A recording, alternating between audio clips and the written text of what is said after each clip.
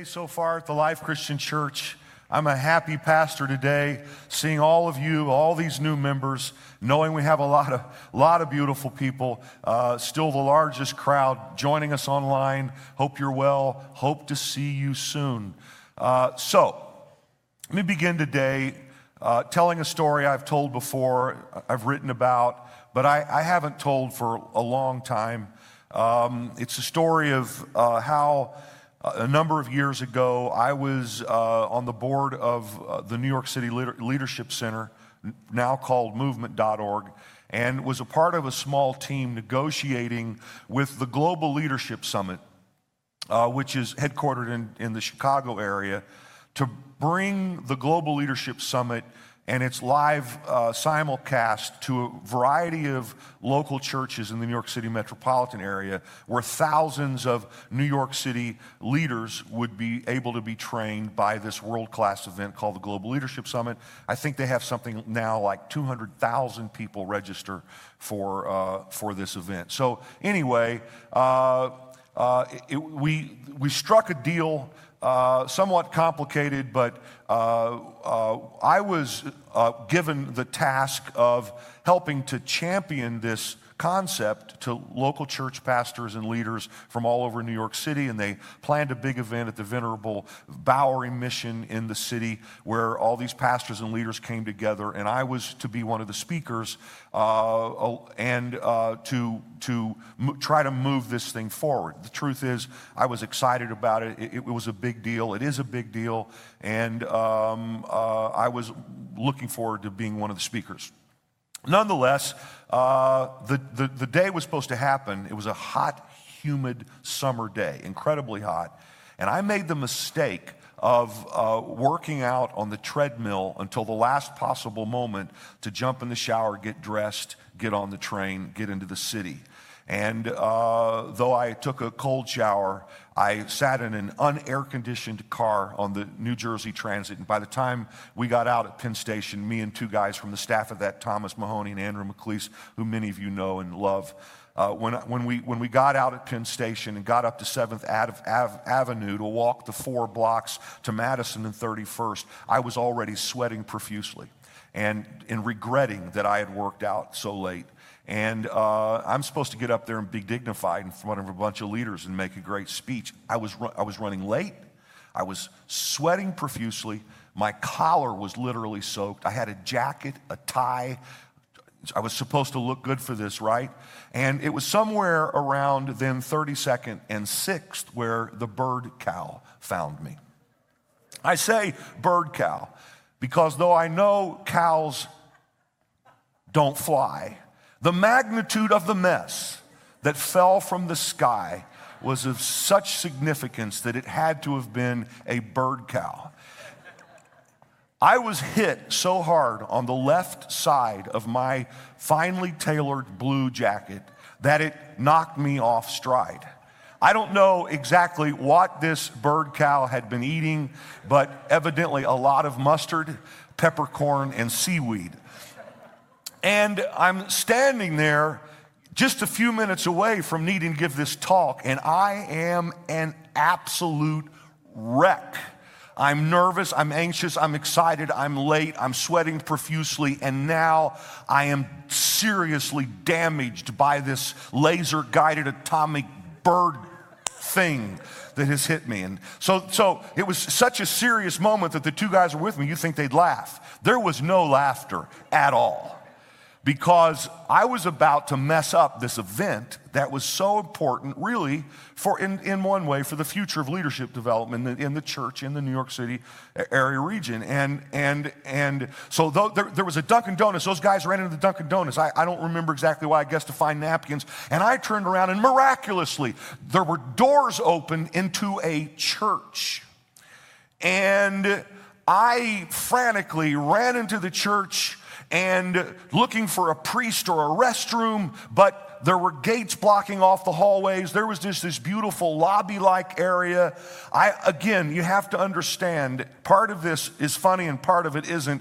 I was totally discombobulated, but felt rescued when I saw this beautiful basin of clear water with a fountain pouring out of the wall into this basin.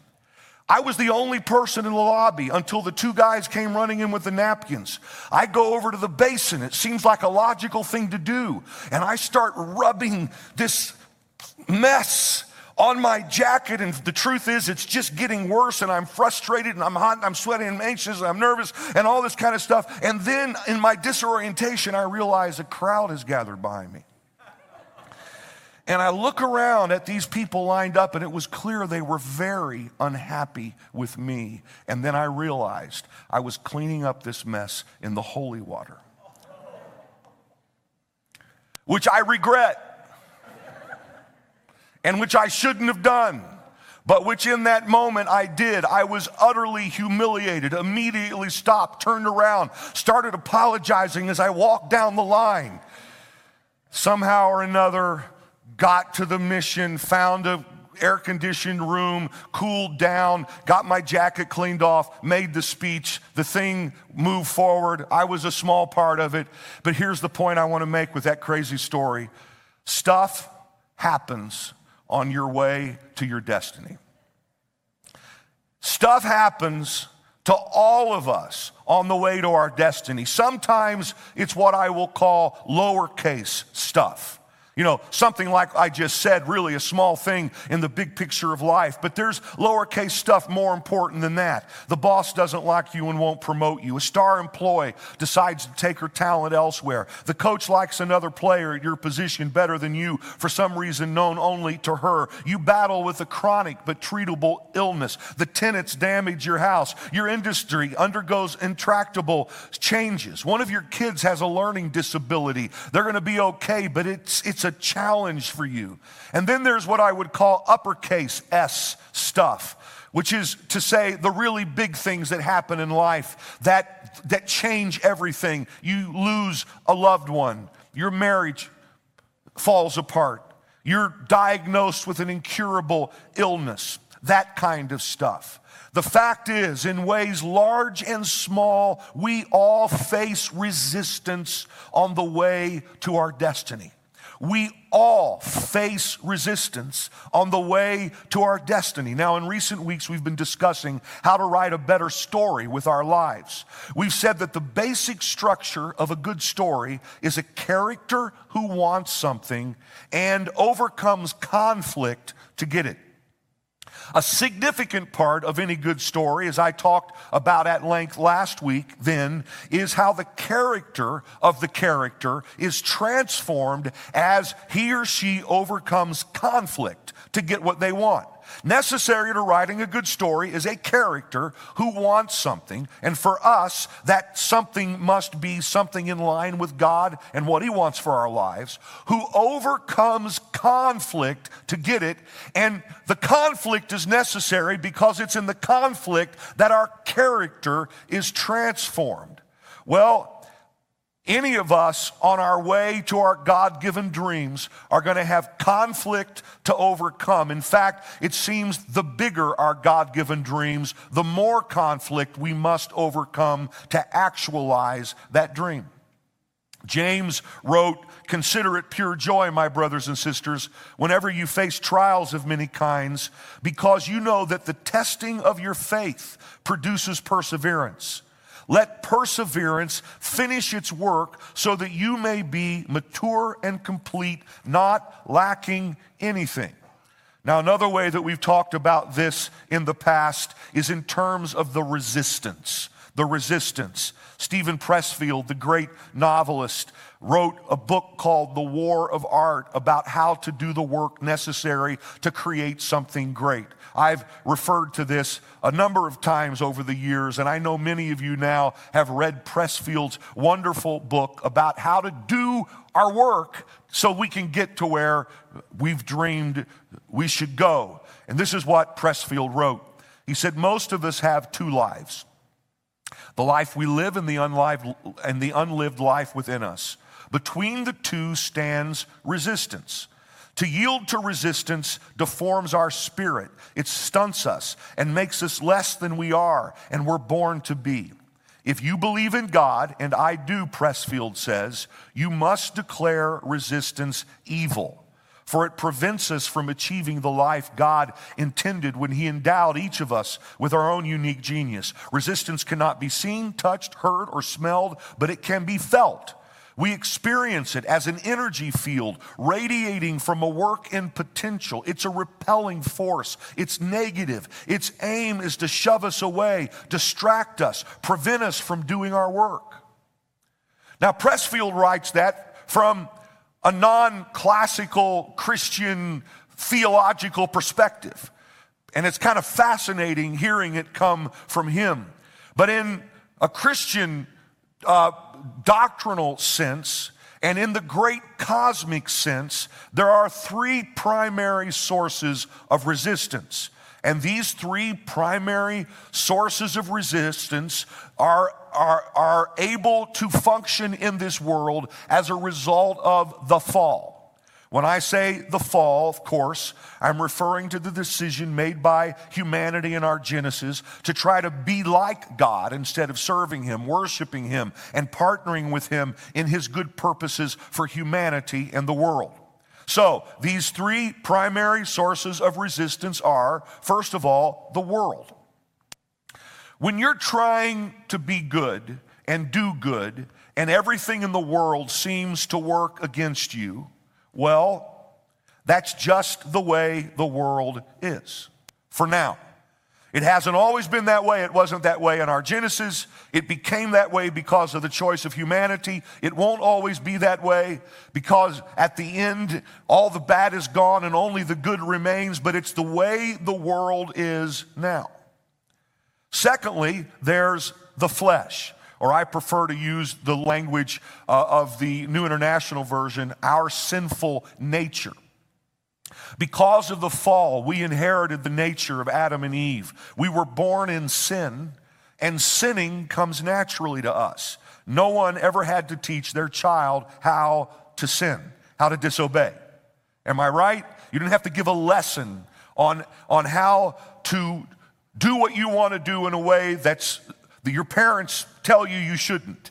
The fact is, we were born in sin, and sinning comes naturally to us. Our sinful nature wants to operate independently from God. However, if we've confessed our sins and confessed our faith in Jesus, who paid the penalty for our sins on the cross, then we've been born again and we've received a new nature. We don't identify primarily as sinners anymore. We identify primarily as people who have been declared righteous through Jesus Christ. Yet we know that our sinful nature and our divine nature continue to struggle against one another, and this is part of the reality of our lives now. And it will be that way until the consummation of all things at the second coming of Jesus. And then third, the third source of resistance is the devil. Now, you may say, Pastor Terry, you seldom mention the devil in your teachings. And that would be exactly correct. I don't. And it's very intentional. I have absolutely no desire to put the focus of my attention on the evil one. That's not what we come here to do. We come here to put our focus on Jesus. But having established that, we can't ignore the existence of the devil either. Not if we're biblicists, not if we read Scripture and believe what it tells us. And I'm going to take a little bit of time today. I haven't done this for I think, according to my records, probably 4 years since I've done any thorough teaching on this subject. I'm going to take a little time today, and I'm going to focus on this part of the resistance. I'm going to focus on the work of dark spiritual powers that try to keep us from living the life God dreams for us. Again, it's been a while since I've done it. It'll be a while probably until I do it again, but I really felt to do it today. So let me say it like this. Obviously, I'm a believer in Jesus. I'm a follower of Jesus. And Jesus not only believed in the existence of the devil and of demons and of a dark world of evil powers, but he claimed personal knowledge of the devil and spoke openly and often about him and confronted dark powers repeatedly in his ministry. In fact, if you'll study it, some 2/3 of the miracles of Jesus involved him using his spiritual authority to wield his power over the forces of spiritual darkness in some way. This is not an obscure teaching of Scripture. The Old Testament gives us a glimpse of the supernatural conflict between good and evil, but the New Testament immerses us in open spiritual warfare, particularly in the ministry of Jesus. So I could say this: I believe in the existence of the devil, literally, because I believe in Jesus. And if you study the life and ministry of Jesus, this was something that he constantly spoke about, encountered, dealt with, and ultimately defeated, and through faith in him gives us the power to defeat the dark powers of spiritual reality as well. So let's just say, for instance, you open the Gospel of Mark. And this is what you'll find when you read any of the four Gospels. You open the Gospel of Mark and you find Jesus immediately is thrust into an encounter with Satan himself. We're told, Mark 1:12, he was in the wilderness, Jesus, 40 days, being tempted by Satan. And then when he wins that battle, he begins his ministry in Mark's gospel by teaching in a synagogue. We're still in Mark 1, 28, 21. And the people were amazed at his teaching. Just then, a man in their synagogue who was possessed by an evil spirit cried out. This evil spirit cries out and says, "What do you want with us, Jesus of Nazareth? Have you come to destroy us?" The answer to that question, by the way, was yes. "I know who you are," this evil spirit says, "the Holy One of God." To which Jesus says sternly, "Be quiet, come out of him." The evil spirit shook the man violently and came out of him with a shriek. The people were all so amazed that they asked each other, "What is this, a new teaching? And with authority. He even gives orders to evil spirits and they obey him." That's just, the first few verses of Mark's gospel. As you read through chapter after chapter after chapter, you come up against this confrontation that Jesus brought with evil spiritual powers. And then the followers of Jesus, they continued on in the same way. For instance, Paul and again, it's not obscure. There's a lot of this in Scripture. So let's say the Apostle Paul, for instance, in a very famous passage on this subject, talked about how that we have to confront the devil's schemes. Ephesians 6:10, put on the full armor of God so that you can take your stand against the devil's schemes. For our struggle is not against flesh and blood, but against the rulers, against the authorities, against the powers of this dark world, and against the spiritual forces of evil in the heavenly realms. And then, as Christianity has developed over the last 2,000 years, this is a fundamental part of a Christian understanding of the world and a fundamental part of a Christian understanding and interpretation of Scripture. C.S. Lewis, for instance, the great Oxford professor, intellectual powerhouse, Christian apologist, and author of many books, Mere Christianity, The Chronicles of Narnia, and so on, wrote something famous and important in the introduction to his Screwtape Letters. This is what he said: there's a lot of wisdom in this statement. There are two equal and opposing errors into which our race can fall about the devils. One is to disbelieve in their existence. That's one error into which we can fall. The other is to believe and feel an excessive and unhealthy interest in them. Again, great wisdom. On one hand, it's an error to disbelieve in the existence of these evil powers. On the other hand, it's an error nearly as great to obsess about the existence of these evil powers. And what then Lewis writes, they themselves, the evil powers, are equally pleased by both errors and hail a materialist who doesn't believe in the existence of the devil, or a magician, someone who's all into this spiritual stuff, with the same delight. So we must not obsess nor ignore the existence of the devil. We also must learn to face this part of the resistance. Let me say that the resistance I think we face most of the time is resistance we face just because of the way a fallen world is. And the resistance we face because we have this part of us, our sinful nature, that wants to operate our own way and not God's way. But then there are times when we face resistance that emanates from the world of dark spiritual power. And I wouldn't be a very good pastor if I didn't every once in a while bring us back and remind us of this fact. Okay? Everybody okay? I realize it's a different kind of subject, and I understand someone sitting here saying, I believe in God. It took me a while to get to a place where I believed in God, but now don't tell me that I also need to believe in the existence of a devil, But the fact is, it's difficult to find a better explanation for the existence of good and evil and the conflict that rages between good and evil than the explanation that's given to us in the Scripture. That evil is personified in a being who has power over a vast army of dark powers. And so there's a battle between good and evil occurring in the world of the Spirit that impacts our efforts to live our best story. So let's talk for a minute about worldview.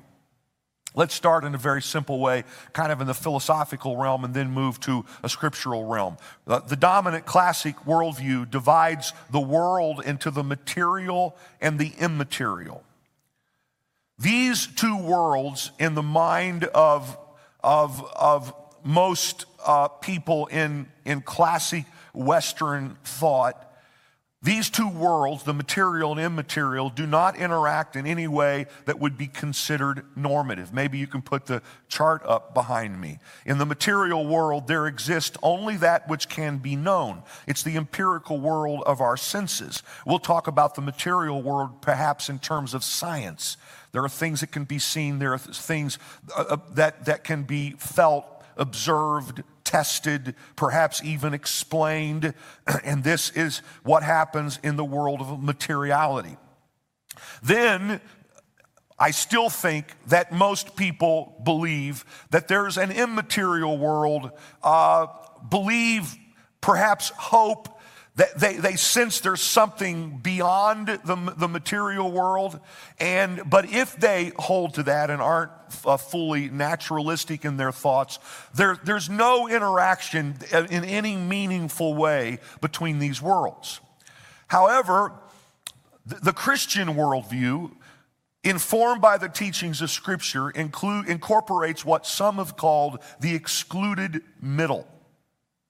And in this worldview, there is an interaction between the transcendent world beyond ours, the immaterial world, in which we would find beings like God and the devil operating, and there's interaction between that world and the empirical world of our senses, or the physical world in which we live. You'll notice in this little simple graph that I had the team draw that these are dotted lines, because from this you can infer that there's interaction between these worlds, that there are supernatural forces that operate on this planet in a way that causes what's happening in the transcendent world of spirit to impact what's happening in our daily physicality and our lives. So the postmodernist, with all their talk about spirituality, let's say, though this seems to have become passé, let's say the New Age movement, for instance, have actually done us somewhat of a favor, because they've at least raised people's awareness that what we see is not all there is, though their conclusions become, in my view, not only erroneous, but dangerous, there at least in recent times seems to have been some segment of Western thought that's beginning to acknowledge the world of spirituality, that there is an immaterial world that interacts with and influences our material world, our material world in ways that are significant.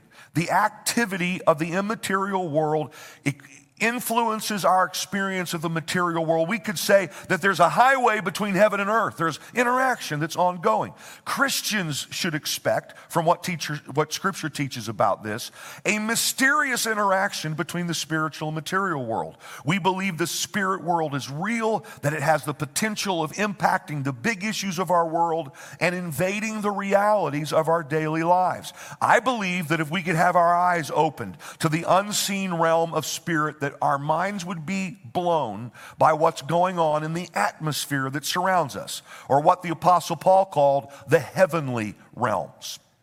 The heavenly realms. So Paul uses this term, the heavenly realms, a number of times, several times just in his writings to the Ephesians. And when he's talking about the heavenly realms, he's not talking about heaven someplace way out there where just God lives. He's actually talking about that as a part of the unseen world of spirit reality that is the atmosphere of this planet itself. And there are a lot of things that are going on in that unseen world of spirituality. So now from Paul's letter to the Ephesians, I'll give you 3 examples that almost could be confusing to you, but it'll give you an idea of what I'm referring to. Ephesians chapter 1, verse 3, Paul writes and says, "Praise be to the God and Father of our Lord Jesus Christ, who has blessed us in the heavenly realms with every spiritual blessing in Christ." Now this sounds like there are really good things happening in the heavenly realm, right? What Paul's actually teaching here is through our relationship with Jesus, we can pull from the world of spirit blessings that God has prepared for us. And Paul's encouraging a spiritual life that allows us to experience those spiritual blessings in our lives. So you say, wow, there are blessings that exist for us in this unseen world of spirit reality. And then it gets even better, because later in Ephesians 1, Paul talks about how that when Jesus was raised from the dead and seated at the right hand of the Father in the heavenly realms, in this unseen world of spirit reality, he now reigns far above all rule. He reigns over everything else going on in the heavenly realm, far above all rule and authority, power and dominion, and every name that can be invoked, not only in the present age, but also in the one to come. And God raised, when we believed in Jesus, God raised us up with Christ and seated us with him in the heavenly realms in Christ Jesus. So now we learn something else about the heavenly realms. We learn that when Jesus Christ died on the cross, entered death, defeated death, was raised from the dead,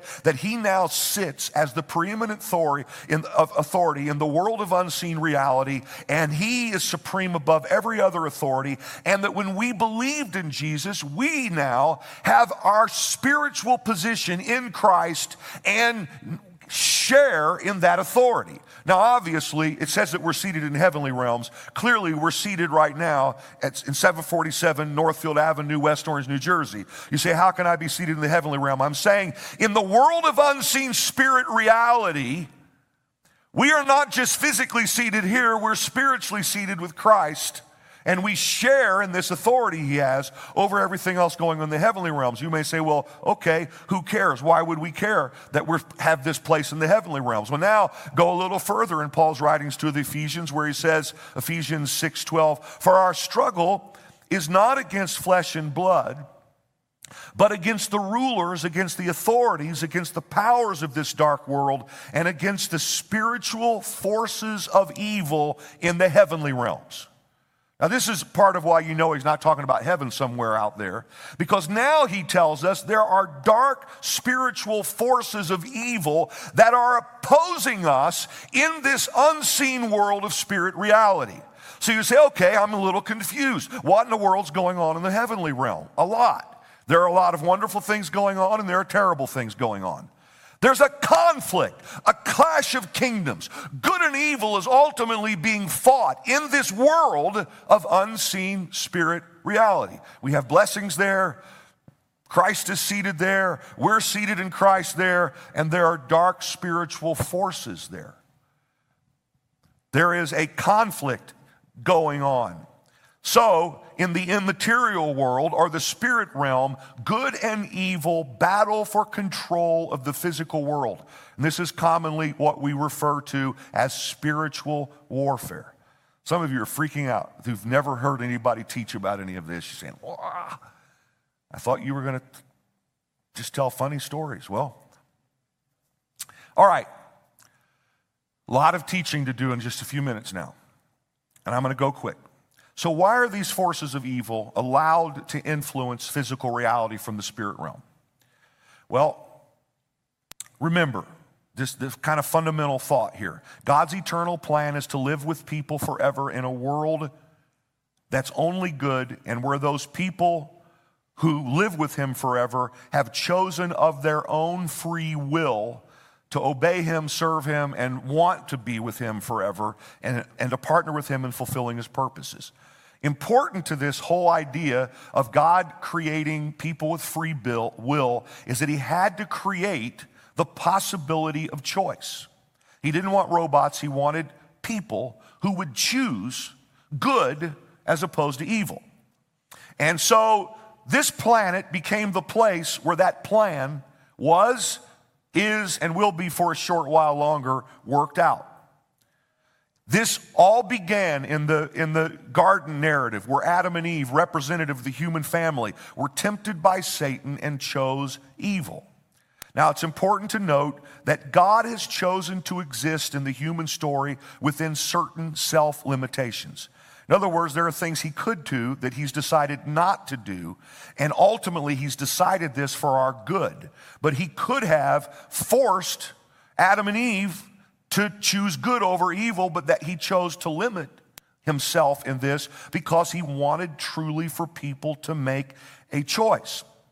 And so when Adam and Eve chose to say yes to the serpent, Satan became, this is a New Testament phrase here, the God, small g, of this world. And this is another New Testament term here. He became the prince and power of the air, or this heavenly realm that I'm talking about here, this world of unseen spirit reality.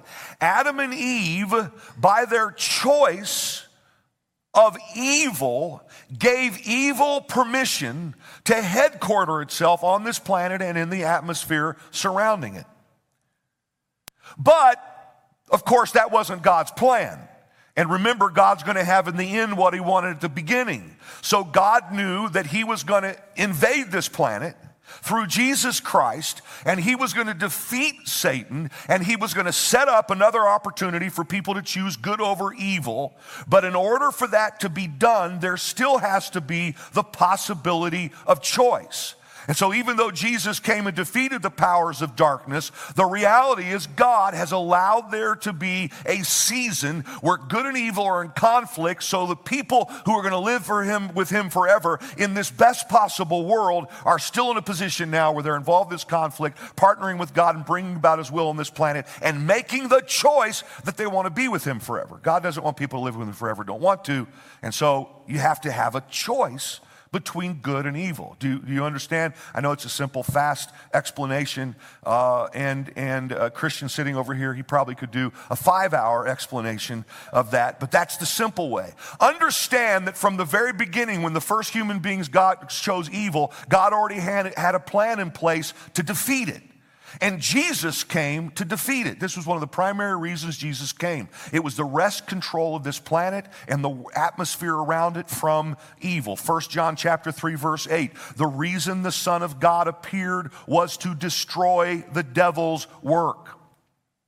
And God began this plan all the way back in the garden. As soon as Adam and Eve chose evil, God announced he had a plan to defeat evil. Genesis 3:13, then the Lord God said to the woman, what is this you have done? The woman said, the serpent, Satan deceived me and I ate. So the Lord God said to the serpent, Satan, because you have done this, cursed are you above all livestock and all wild animals. I will put enmity between you and the woman, and between your offspring and hers.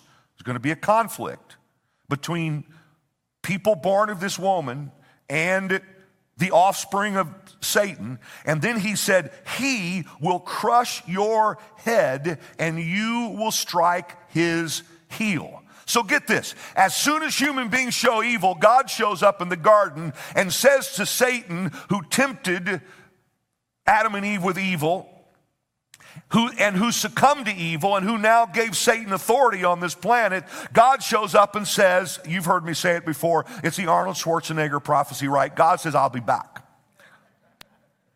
And he says, someday someone's going to come from this woman who is going to crush the serpent's head, though his heel will be bruised. And see, of course, this is what happened through the cross, the resurrection, and so on, is Jesus came, the offspring of the woman, crushed the head of the serpent, though he was wounded for our transgressions and bruised for our iniquity, because he took all of our junk on himself, including the poor choices we have made as human beings. Still, he crushed the head of the serpent and won victory again in this heavenly realm for all who believe in him. So we're told then,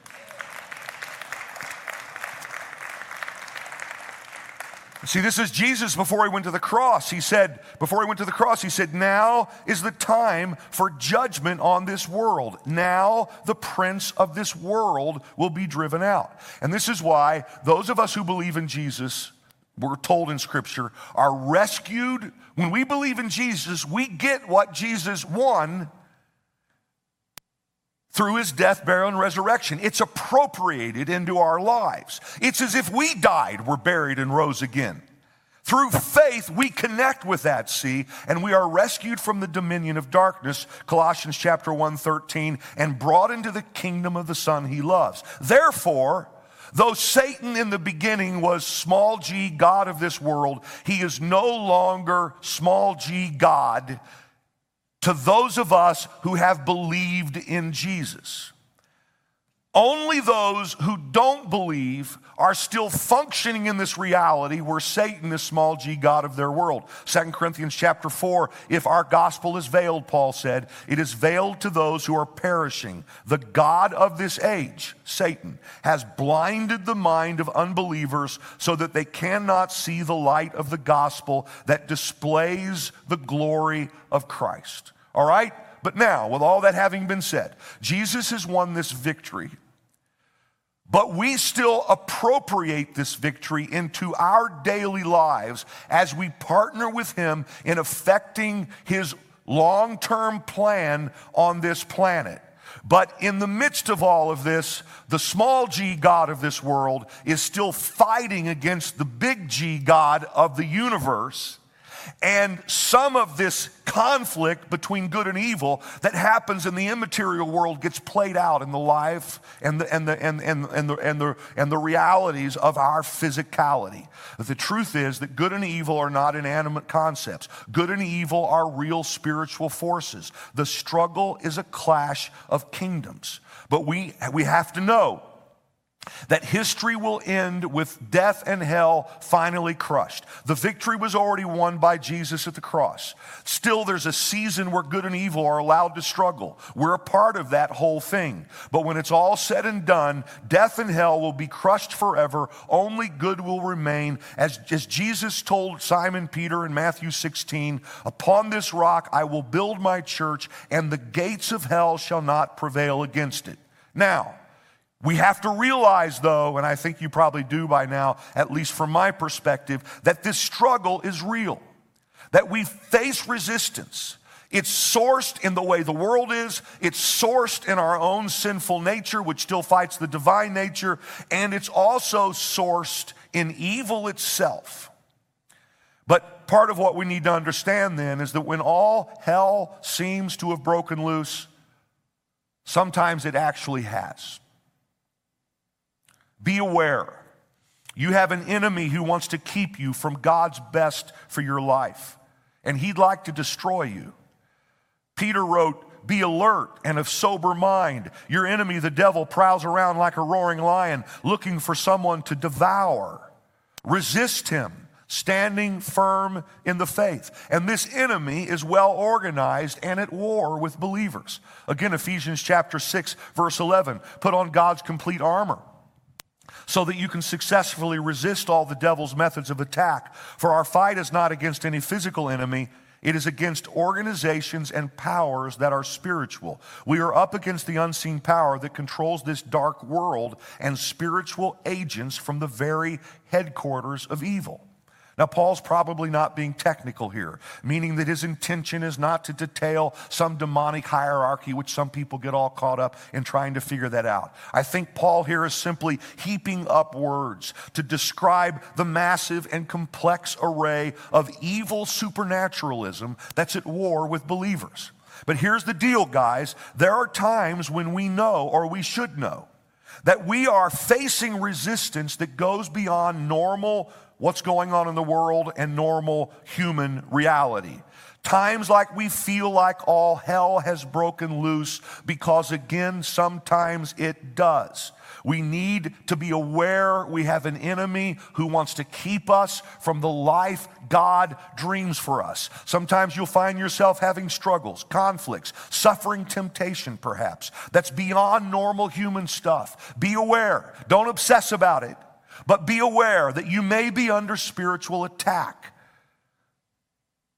As long as you're aware of this, you can access the power that you have through being in Christ to defeat that power. In fact, sometimes it's almost better to be attacked by a dark spiritual power than to have to deal with some mess in your own sinful nature, because that dark spiritual power has to submit to the authority you have through your relationship with Jesus. Sometimes you have to be aware, just be aware of the spiritual force that you may be in some terrible conflict with a person, and it just doesn't make any sense at all. It doesn't make any sense at all. There's no human figuring out. And all of a sudden you might realize perhaps the problem isn't the person. Perhaps the problem is the dark spiritual power that's influencing that person in some way. It doesn't make the person evil. It just means that evil tries to mess with people, and the evil will try to mess with you. It may be that what you need to do is not have one more conflict resolution seminar. I'm all for that. You should start there. That's good. Go do that. But maybe what you need to do is to have a prayer meeting. And call upon the power that's present in Jesus through you to deal with evil. You might be surprised what happens when all of a sudden you start to engage in a spiritual way. Not with the person. You don't say, oh, I don't like you. I rebuke you in Jesus' name. You don't fight the person. You love the person. You pray for the person. But you fight in the privacy of your own life. You fight a spiritual battle to defeat the evil that may be influencing someone. Sometimes, in Scripture, there are a number of accounts of unexplained sickness that where Jesus would deal with the spiritual. Now, again, I'm not saying every time somebody's sick, there's just some spiritual cause of that. If that's not true, then fact is not true. I think that what I'm saying right now is the rare case. But there were times when Jesus, before he'd heal someone of their sickness, he would deal with some spirit that was influencing them in some way. It may be, sometimes I've seen people facing temptation. We all face temptation. We're all susceptible to temptation. But sometimes temptation that goes to a whole other level where it's like evil has its hooks in somebody. And it may be that there's a victory that needs to be won on a spiritual level, where Jesus comes and sets you free. So maybe you find a brother or sister who you trust, who's a spiritually mature person.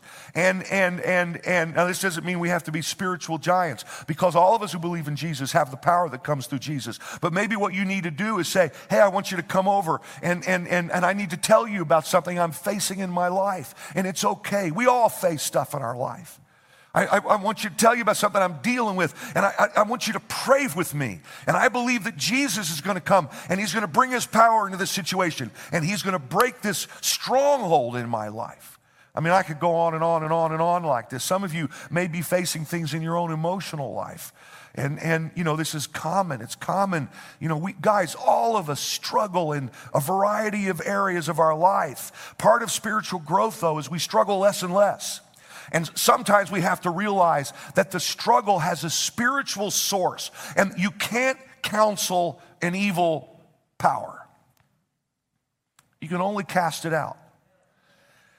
And I'm all for counseling. If you're suffering from depression or you're having marital conflict, go get good counseling from someone who's based in the worldview of Scripture, which is where you're going to get your most help. But also know that there may be a spiritual dimension that you need to deal with on a spiritual level to completely find what you need in your life. Okay, I need to close quickly. Here's some of what we know from Scripture and church tradition about how Satan projects his power and influence through the earth. First of all, know this: Satan is not the opposite of God. He's a created being. He was one of the three archangels along with, don't give him too much power in your mind, okay? He was one of the three archangels in heaven along with Gabriel and Michael, rebelled against God and fell. And a third of the angels, from what we can tell, fell with him. These are fallen angels. And these fallen angels do not differ from God's angels, except that their natures are evil. Satan is not omnipresent, okay? God is omnipresent. God projects himself everywhere through who he is and his spirit. Satan is located in one place, but he projects his influence through a well-organized army of fallen angels. The good news is a third left with Satan. God kept 2/3, and then God can create as many angels as he wants to. I mean, we're not talking about an equivalency of powers here, okay? These fallen angels are intelligent, but in a limited way. They can't read our minds. They can't know our future. The only thing they know about you is what they observe through your behavior and what you say. One of the reasons our words are so important is that the enemy, if he wants to attack you, will take advantage of your negativity, of your doubt, of your fear, of your gossipy stuff. He'll take advantage of that kind of stuff. But if you speak faith and you stay and are walking with Jesus, you don't have to worry about the enemy knowing something about you that you don't know. So be careful. These dark spiritual powers have supernatural strength at an extreme, very, very, very rare case. There is such a thing as demon possession. I know that's a freaky subject, but if you've ever encountered it, it's a freaky thing, and I have. Saw a 16-year-old boy. My dad and I were trying to minister to this kid in the bedroom of his house where he's tearing this house up. Saw him pick up a huge dresser drawer full and throw it across the room. And then I saw us speak the name of Jesus over that boy, and he was totally and completely set free, and we took him and baptized him. So, but it's very rare, but it's real. And there's no other explanation for it other than there's something real going on. But here's the deal.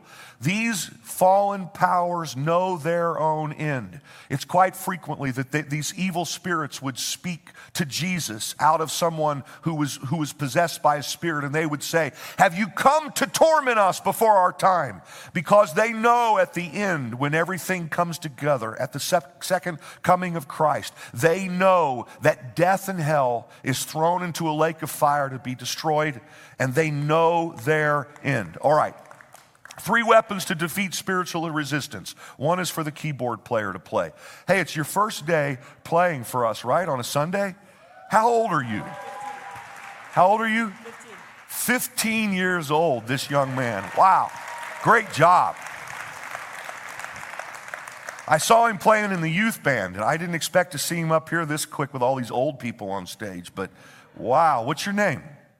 Josiah. I like it. 3 weapons to defeat spiritual resistance. Okay, here we go. First of all, be aware, but don't be afraid. The only power the enemy has over you is the power you give him. Don't make room for the devil. Ephesians 4:26-27 is a powerful passage. Do not let the sun go down while you are still angry, and do not give the devil a foothold.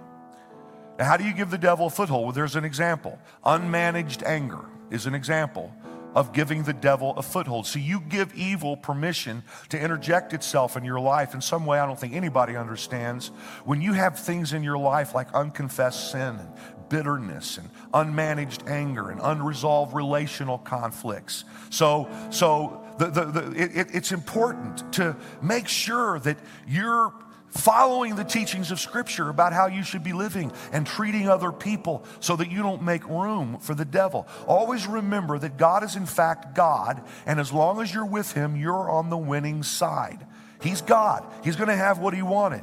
And because of Jesus and His Holy Spirit in us, we have spiritual power to win spiritual battles. 2 Corinthians 10:3-5, for though we live in the world, we do not wage war as the world does. The weapons we fight with are not the weapons of the world. On the contrary, they have divine power to demolish strongholds.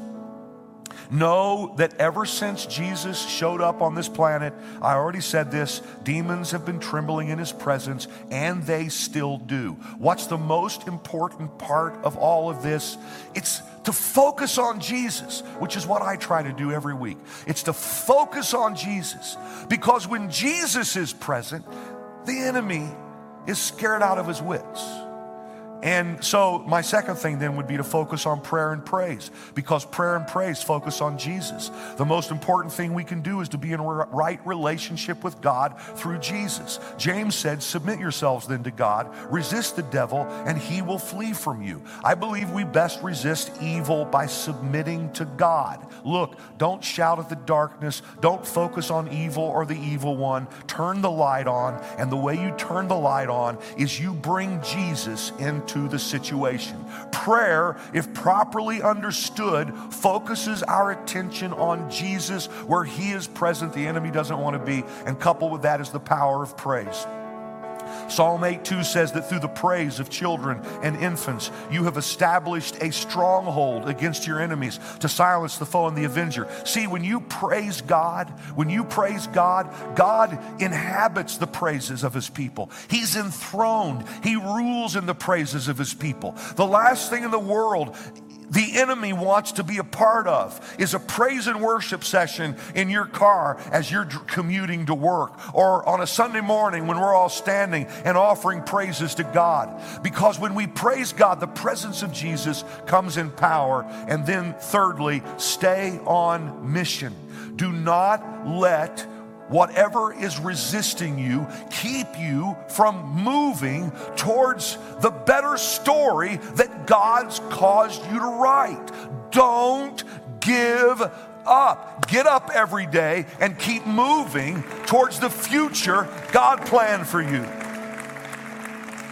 Galatians 6:9, let us not become weary in doing good, for at the proper time we will reap a harvest if we do not give up. And then just remember that, as John said in 1 John 4:4, greater is He who is in you than he who is in the world.